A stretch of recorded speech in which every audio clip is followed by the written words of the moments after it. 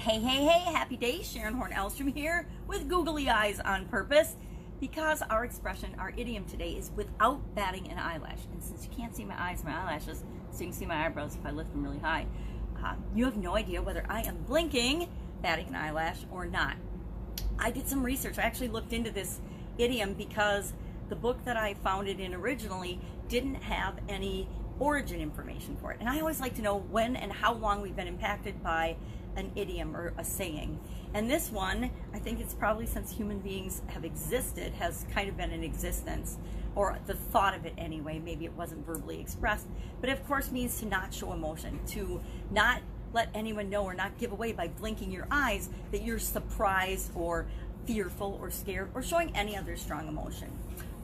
I know at the beginning of this COVID-19 virus and the outbreak, I was definitely batting eyelashes and really surprised about how the world was changing and how things around me and in my environment were changing. I remember going for a walk downtown about 2 weeks into our quarantine in my area and noticing that everything was deserted. I mean, I could count on one hand the number of people I ran into, and I didn't run into them, but I saw and greeted on my walk that day. And I was all through downtown.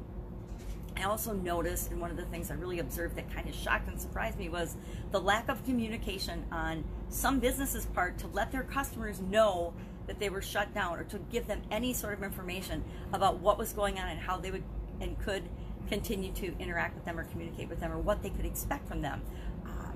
Some businesses didn't even have any information or any correspondence or any way of knowing what was going on. They were just shut and shuttered up, and not shuttered up, but the doors were locked and the lights were off and everything, and they were just closed, right? And I understand that that's what we needed to do because we were mandated in many areas to shut our businesses down, but that didn't mean we couldn't take the minimal effort and put a note, even a handwritten note in the window, letting people know what's going on. Now, yeah, people knew about the virus, but this was only a couple weeks into it. It was before in my area, our governor had given a safer at home order statewide, so people didn't really know. So I can see people run down to their insurance agent and try to go find something out, and lo and behold, they're just not there.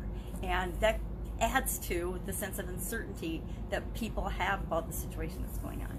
So I was really surprised by that and kind of dismayed, because those are the businesses, honestly, that are going to be struggling when things do get back to some form of normalcy, because they haven't continued to communicate with their people. They haven't continued to give value and serve the people that they were serving originally.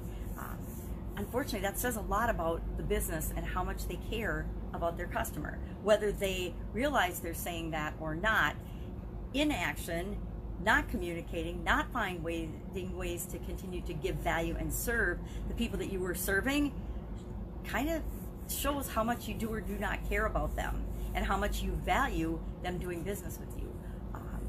It'll be really easy for some businesses to just pick up where they left off, because they've found creative ways to continue to add value, or serve, or at least communicate with their existing customers and let them know what's going on. Hey, we're really sorry, we're all closed for COVID ID. If we can help you in any way, just ask.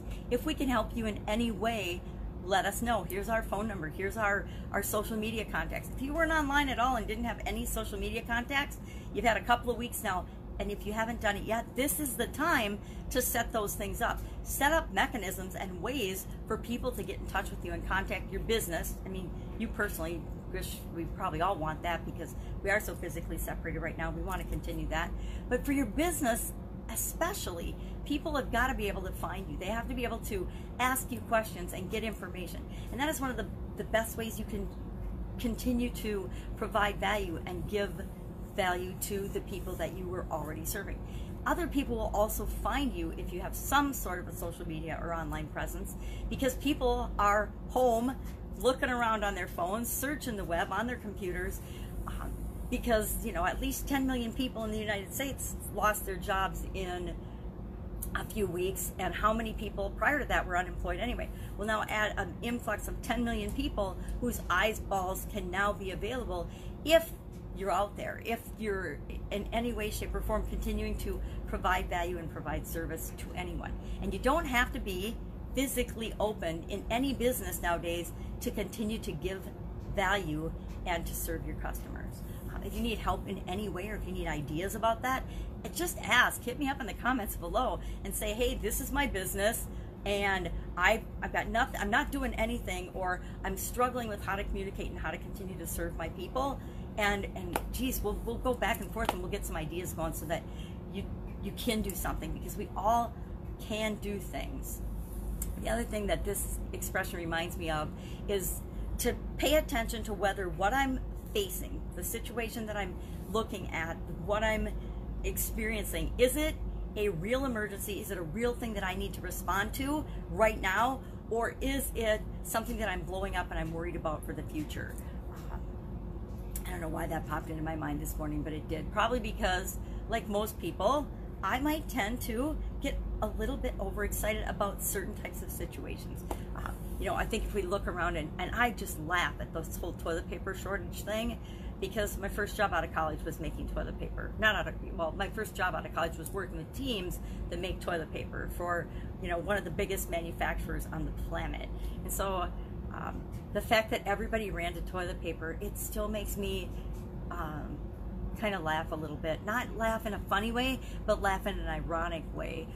Because we, human beings, hoarding and scarfing up all the toilet paper, are the one that created this and made it an emergency. It wasn't really an emergency until not we all, because I didn't go out and buy a ton of toilet paper, until we human beings made it a challenge and an emergency.